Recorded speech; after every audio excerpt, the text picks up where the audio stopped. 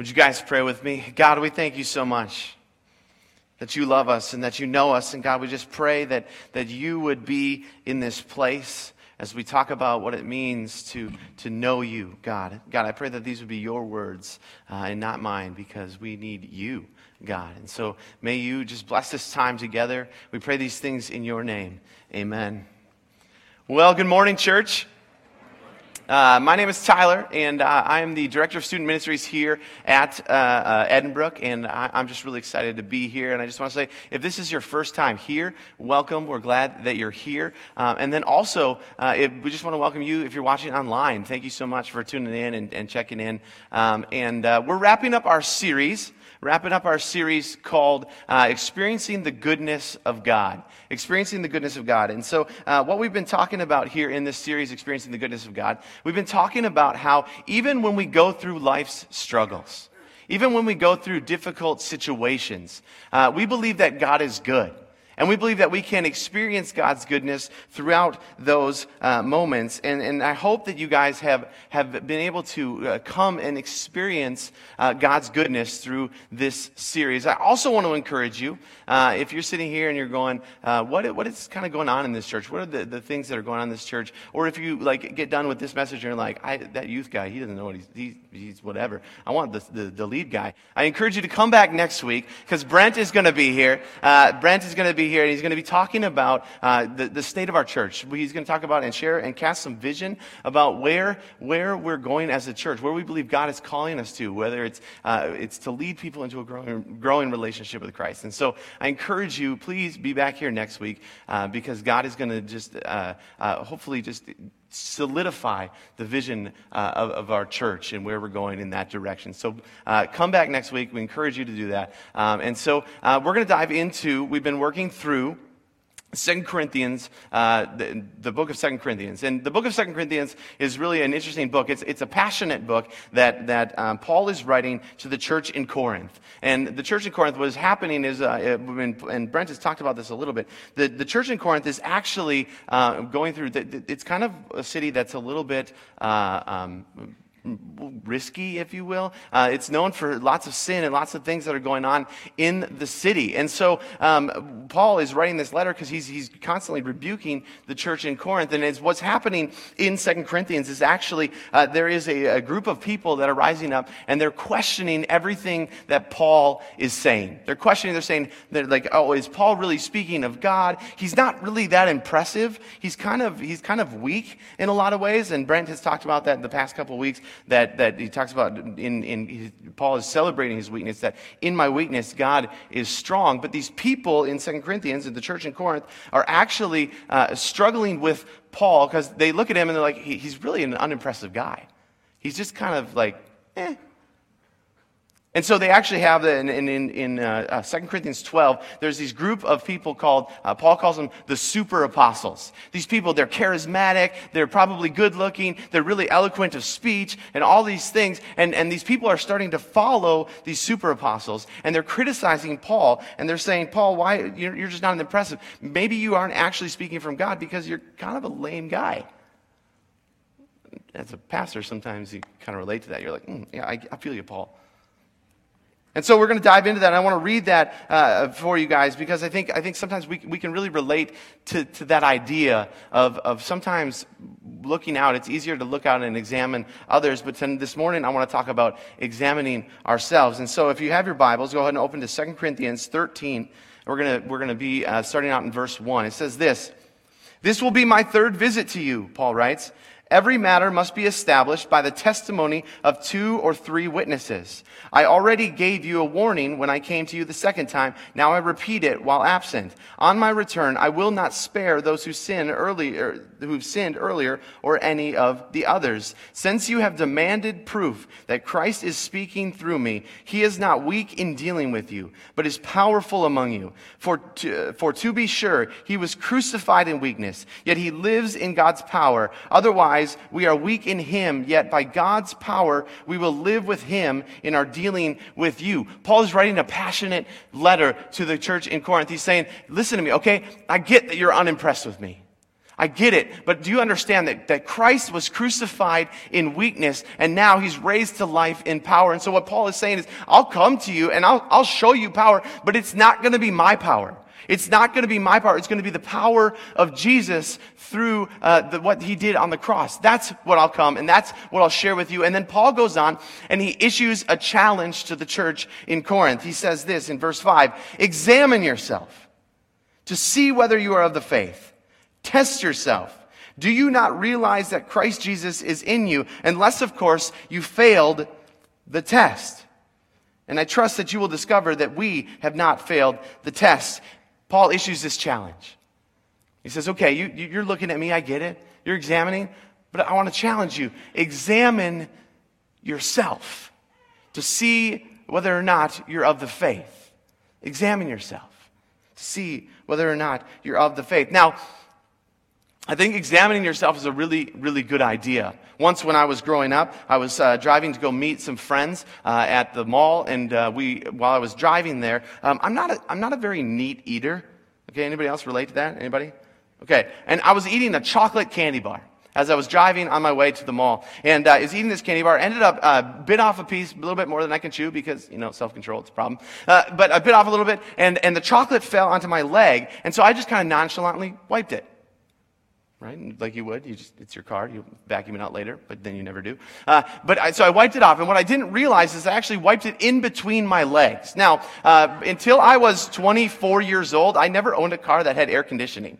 Okay, until I was 24 years old. And so it was one of those hot days, and the chocolate ended up melting. So I got up and I went and I hung out with my friends. I walked around the mall all day. We had a great time, and I got home, and as I was getting ready for bed, I noticed on my khaki shorts, about this big, a dark brown stain right on my butt. It looked like I pooped myself. And of course, I was telling this story to the Associate Director of Student Ministries, Chris, and he goes, where were your friends? I go, they were probably behind me laughing. That's probably where they were. But it was really important. I think it's really important that we check ourselves, because if not, you walk around a mall for all day with what looks like poop on your butt. Now, okay, that's a funny example. That's a silly example, but I think it is really important that we examine ourselves, that we look introspectively and examine ourselves, especially in topics of our faith, because the reality is I think that there are a lot of people, myself included, a lot of us, we ask this question, am I of the genuine faith? Am I a Christian? Do I know Jesus? And we ask these questions quite frequently. And so I think it's really important that we take time to examine ourselves. And so how do we do this? How do we examine ourselves? Like Paul is saying here, how do we go and how do we do this? Well, first, I think it's important that we understand how we shouldn't exclusively do it. Okay? We shouldn't exclusively do it. And so I want to give you a couple ways that I think we should not exclusively examine our faith based on a few things. And the first one is this, it's behaviors. I don't think that we should examine our faith based solely on our behaviors. I think that this is a really common thing that we like to do as Christians. We like to look and say, okay, like if they act this way, if they talk this way, if they do these kind of few things, then yeah, they must be, a believer or whatever. And I think we draw the line here because I think it's a tangible way that we can see. Like there's a measurable scale sometimes when we look at our behaviors or things like that. But here's the problem with that. The problem is that I know there are people out there that don't know Jesus who are nicer than people who do know Jesus. Like sometimes we're kind of jerks, right? And so if we base this solely based on our behavior, I think that's a really dangerous thing. And really, why should we not base it solely or exclusively or decide our faith based on our behavior is because we're not saved by our behavior.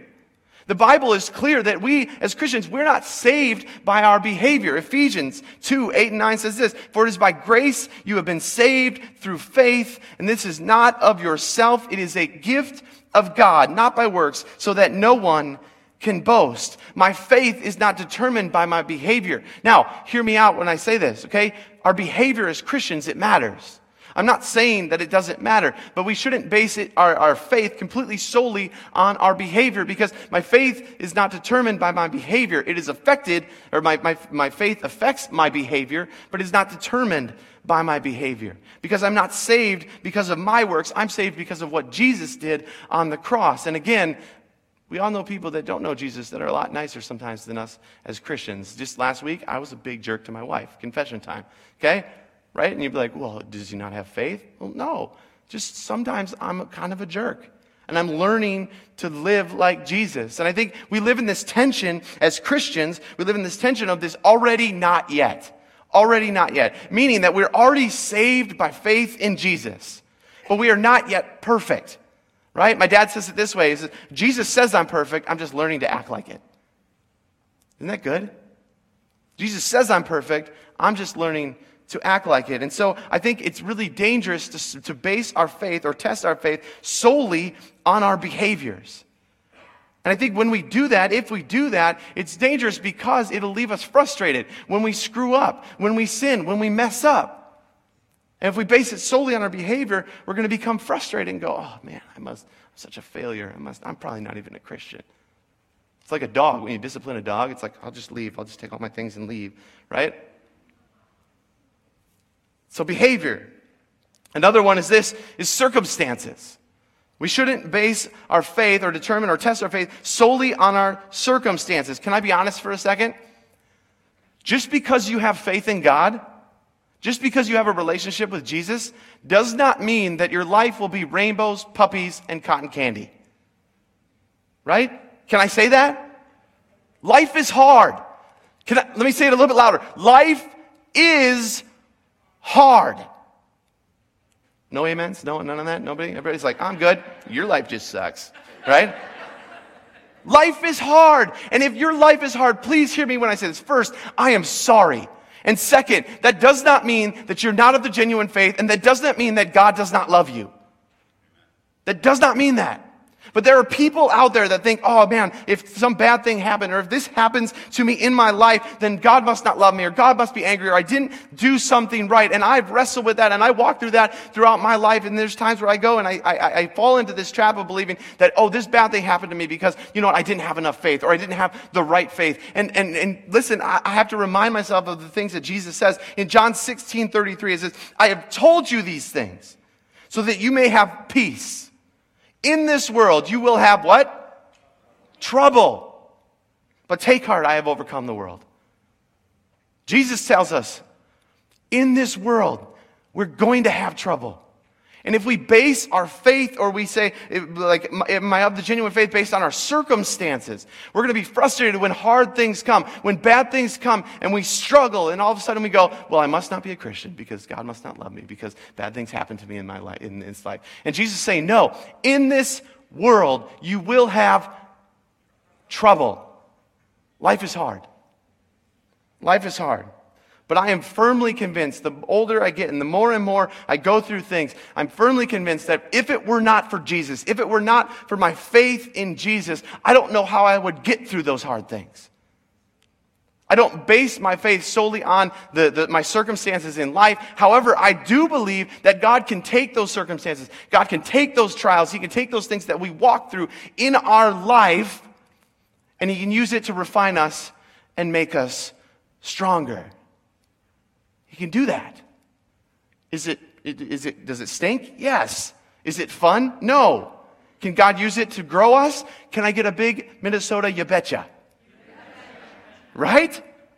God uses things in our life to move us towards Him, to a relationship with Him, to know Him more. Our circumstances, when we go through hard things, it's our faith that sustains us. It's not based on our circumstances. Because it's not based on our circumstances, it's not based on our behaviors, it's based on Jesus and what Jesus did for us, right? Okay, here's another one that we shouldn't base it on. Other people. Other people. Another way that I believe we cannot determine or test if we are of the faith is by comparing ourselves to other people. And I think this plays out in two different ways. One, in comparing ourselves to say, oh man, I could never be like that person. He or she is perfect. Or you say like, oh, I can never have as much faith as Pastor Brent, or that person, they're just way nicer than me. They're better parents. They're a perfect family. I can never measure up to that person. And we compare our dirty laundry to everybody else's Instagram feed, right? Where it's edited, cropped, like twisted, like never mind the pile of laundry over here. We'll just edit that out. And we compare our lives to other people and say, I could never measure up to that. Or on the other side, and you don't have to raise your hand, but how many have ever thought, at least I'm not like that guy? Right? Well, I've done it. At least I'm not like that person. And I think there's a defense mechanism that we have as Christians, that we do as Christians, where if we don't want to, we take time to examine ourselves. What we do is we look out and we look for everybody else's faults. Right? Anybody? No? Just me?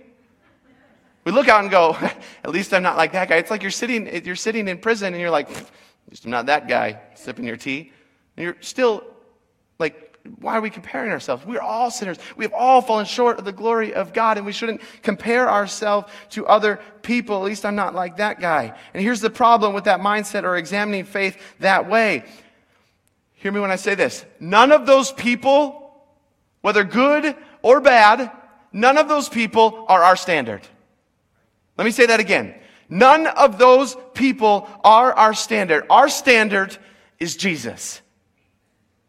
Our standard is Jesus. We should not be looking at others and saying, at least I'm not like that, or I wish I was like that. We should be looking to Jesus as our standard. God is teaching me this more and more every day. Every day. That my standard of being a good husband is not other people who get their wives extravagant things on Valentine's Day. No, I got flowers and chocolate. But that's not my standard. My standard is Jesus. My standard of whether or not I am a good son or not is not my brother Jordan. Everybody knows he's the favorite. I hope he's in here next service. But it's Jesus. My measuring stick of am I a good father is not other fathers. It's Jesus who is the greatest father. God is the greatest father. My standard of am I a good employee? We all know that Chris Moss is a better employee than I am. But that's not my standard. Jesus is my standard. And I ask Jesus every day to allow me to look past all the other comparisons and measure myself based on Jesus. I run towards Jesus. He is my standard. That's why we shouldn't look at other people as a comparison, because the reality is we're all in this journey. We're all moving towards Jesus. Now, I think we can look at other people and say, man, I want to grow in that way. But what Paul says in the Bible is he says, look to me as I look to Christ. And so, yeah, we should be examples. We should be living examples. But ultimately, our standard is always, always going to be Jesus. When I was writing this last night, I didn't write this one in here, but I have a third one that I wanted to share with you. We also shouldn't test our faith based on our driving. Right? Because if we did, just going to leave it there. Especially when it's snowing in Minnesota, right? You're like, oh, if Jesus is my standard, I could just part the seat. I don't know. We should not compare it based on our driving, because then we would all be in a lot of trouble. So, if we can't examine our faith or test our faith exclusively on our behavior or our circumstances or other people, how should we examine ourselves? Well, Paul answers that question in 2 Corinthians 13:5. It says, examine yourself to see whether you are of the faith. Right here it is. Test yourself. Do you not realize that Christ Jesus is in you? Unless, of course, you failed the test. Paul says it right here. How do we examine ourselves? What is our test? The test is, do you not realize that Christ is in you? The mark, the sign, the test of a believer is Christ in us. Jesus in us. When someone becomes a Christian, they say, Jesus, I want you to be the Lord of my life. I want you to be King of my life. Jesus says, okay. And what he does is he puts his Spirit, the Holy Spirit, inside of us. And our spirits intertwine with God's. That is the test of a believer. Is Christ in me? But how do I know? How do I know? How do I know if Jesus is in me? How do I know if I have the Holy Spirit? Ephesians 1:13 and 14 says this, and you also were included in Christ when you heard the message of truth, the gospel of your salvation. When we hear the gospel of salvation, when you believed, listen to this. When you believed, it's a heart issue. It's when our heart says yes to Jesus. When we say, Jesus, I want you to be the king of my life. When you believed, you were marked in him with a seal, the promised Holy Spirit, who is the deposit, listen to this word, guaranteeing our inheritance until the redemption of those who are God's possession to the praise of His glory. It says when we hear the gospel, that Jesus came to this earth, that He died, that He rose again. And it says when we believe that God deposits the Holy Spirit into our life. And that is our guarantee. It is the mark. It is the seal. But how do I know if I have the Spirit? Romans 8:16. The Spirit Himself. The Holy Spirit is not like separate from God. The Holy Spirit is God. The Holy Spirit is God, is a personhood. It is the Spirit of God. And it says the Spirit Himself testifies with our spirit, or it tells our spirit that we are children of God. My prayer here this morning is that the Holy Spirit would testify to your spirit and say, you are a child of God. When we make Jesus the King of our life, when we hear the gospel that God loved us, that He sent His Son to die, that He puts the Holy Spirit inside of us, and it testifies to our souls. There's a confident hope that comes when we understand that Christ Jesus is in us, that the Holy Spirit is in us. And when you realize that the Holy Spirit, that God is in us, the very power that raised Jesus from the dead, the very God who parted the Red Sea, the God who spoke and the world began, that power of God is in you and I as believers in Christ. The same power. That's a big deal. When we catch a glimpse of this, it changes everything. It becomes the catalyst in the way that we live our lives. My life verse is Galatians 2:20.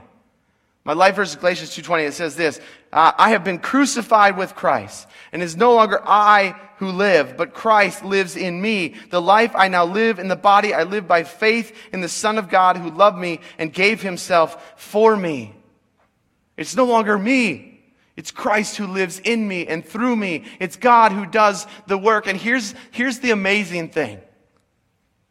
When we grasp or we get a glimpse or we understand that it is Christ in us, that the Holy Spirit is in us, testifying to our souls and saying, you are a child of God, it begins to change us from the inside out. And guess what happens? Our behaviors begin to change. The way we look at our circumstances become different. How we look at other people begins to change. Our driving begins to change most of the time.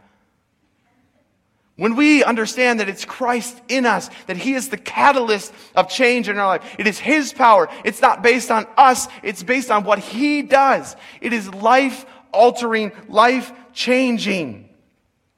Paul, oftentimes when he talks about this idea of Christ dwelling in us, he calls it the great mystery.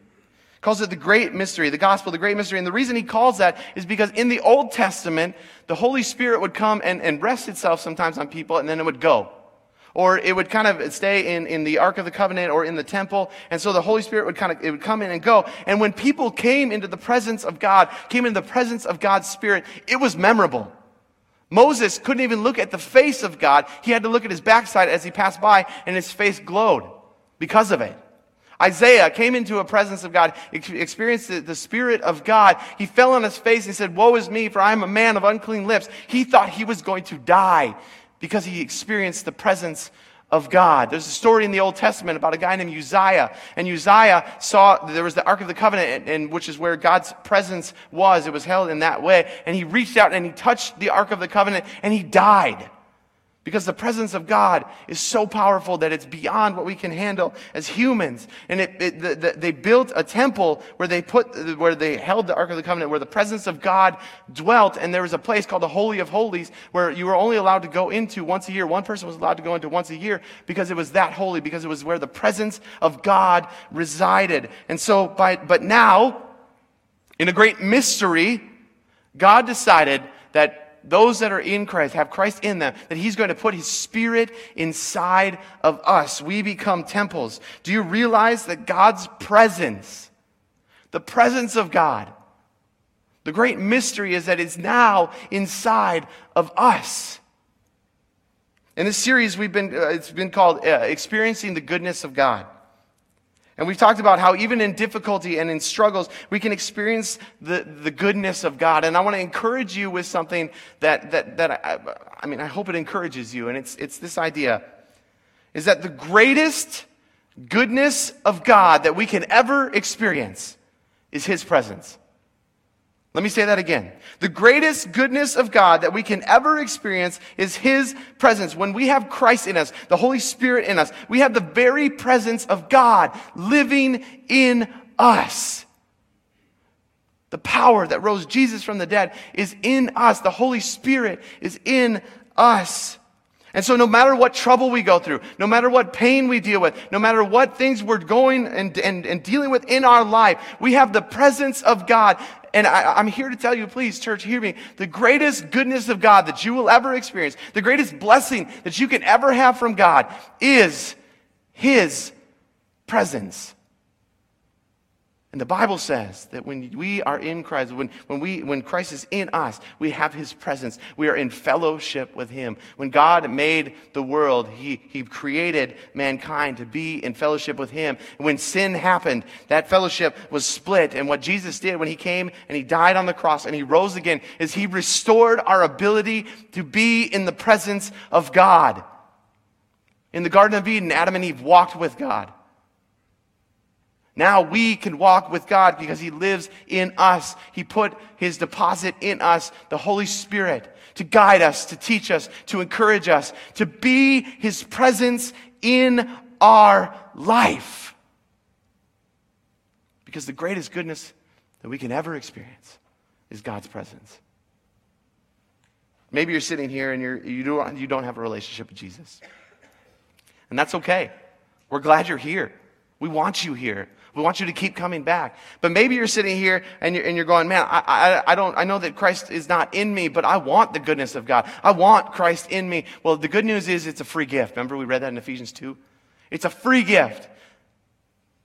God is sitting here going, I want to be in fellowship with you. I want to put my Holy Spirit inside of you. I want to have a relationship with you. The Bible says if we believe, we confess with our lips and we believe in our heart that God rose from the dead, we will be saved. And God will put His deposit in you, the Holy Spirit in you, to help you grow, to help you know Him more, to experience Him. Because the greatest goodness of God that we can ever experience is His presence. And so if you have questions or you want to know, like, what does that mean? How can I have a relationship with God? How can I experience this goodness of God? There's going to be people up here in the front that would love to pray with you and talk with you more about it. Or if you're like, I don't want to talk to people, you can actually text Yes Jesus to 555-888, and we would love to get you some resources to help you grow in your relationship with Jesus. Because, again, hear me when I say this. The greatest goodness of God that you will ever experience is His presence. And so my prayer for you as a church, whether you have been coming to church, you're a believer, or you're not a believer yet, or you have all these questions, is that the Holy Spirit would testify to your spirit. And to say, either you are a child of God, or to say, come here, I want you to be a child of God. But don't walk out of these doors without talking to someone. Because the greatest goodness of God that you'll ever experience is His presence. Let's pray. God, I thank you for your presence in our life. God, I pray that you would testify to our spirits, to our souls, to let us know that you know us and that you love us. God, I pray for anybody in this room that doesn't have a relationship with you yet, God, that you would show up in their life in a real, tangible way. God, may you be glorified in everything that happens here. God, we pray these things in your name. Amen. If you want prayer, there'll be people down here.